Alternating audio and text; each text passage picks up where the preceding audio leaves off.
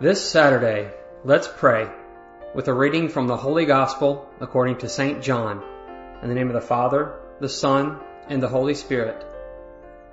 Peter turned and saw the disciple following whom Jesus loved, the one who had also reclined upon his chest during the supper, and had said, "Master, who is the one who will betray you?" When Peter saw him, he said to Jesus, "Lord, what about him?" Jesus said to him, "What if I want him to remain until I come? What concern is it of yours? You follow me." So the word spread among the brothers that the disciple would not die. But Jesus had not told him that he would not die. Just, "What if I want him to remain until I come? What concern is it of yours?" It is this disciple who testifies to these things and has written them, and we know that his testimony is true. There are also many other things that Jesus did, but if these were to be described individually, I do not think the whole world would contain the books that would be written. The Gospel of the Lord.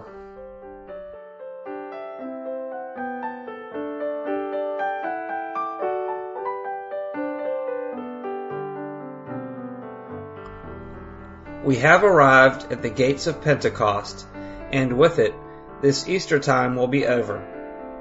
During these wonderful 50 days, through the Gospel of the Lord, the accounts of the appearances of risen Jesus, and by the hands of St. John's Gospel, we've tried to experience risen Jesus' presence in us and in our concrete life of faith, so that we can say, yes, it's true.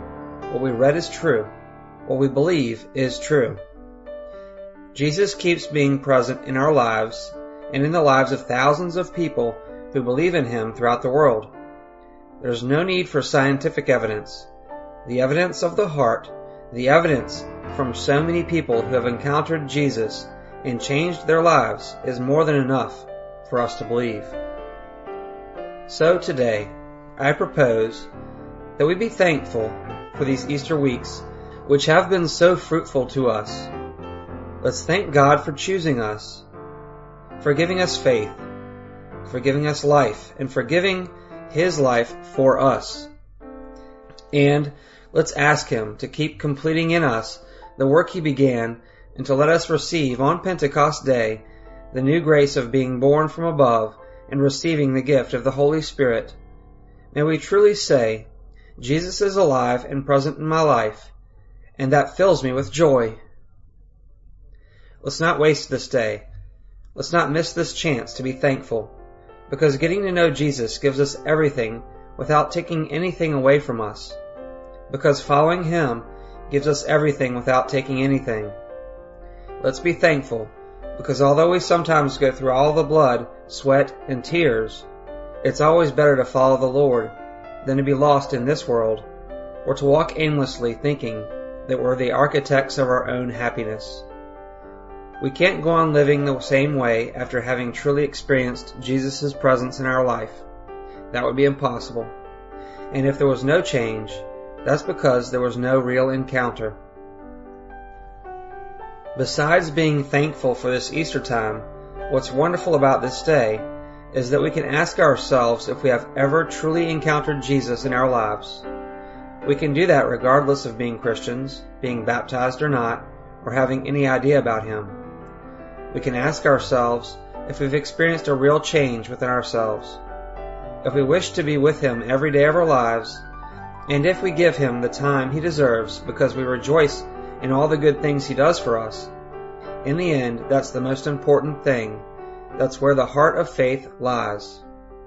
That's why the Gospels were created, so that you and I may believe, so that we may fall in love with that person who's Jesus, so that we follow him, and that we want other people to know him.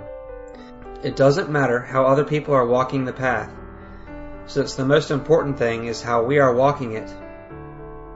Today's glimpses of the gospel guides us on this matter. What concern is it of yours? Jesus said to Peter when he asked, "Lord, what about him?" referring to the loved disciple.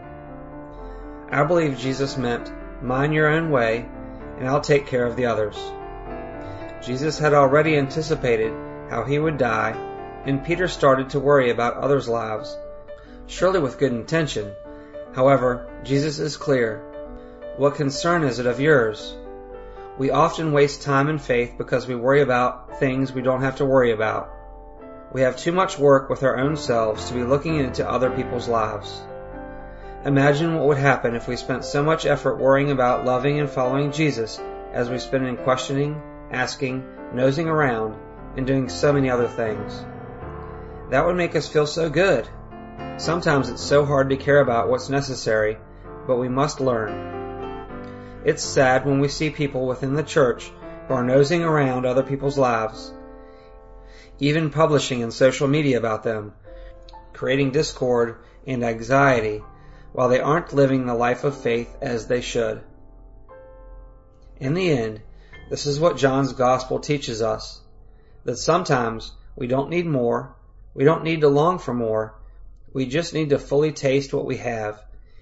He said that there were also many other things that Jesus did, but the world cannot contain the books that would be written. However, he wrote those things, the necessary ones, to believe in and to follow Jesus. Why do we need more? What do we care about the rest? It's amazing to learn from the simplicity of Jesus and the gospel. Peter also had to learn how to be simple, to be content with what he had and not to know so much about other people's lives. Do we also have to learn that? Let's finish this week by rejoicing in the so many gifts we have received and not by longing for more than our hearts may need today. Only Jesus knows what we really need. May we have a good day, and may the blessings of our merciful God, the Father, the Son, and the Holy Spirit descend upon our hearts and remain forever.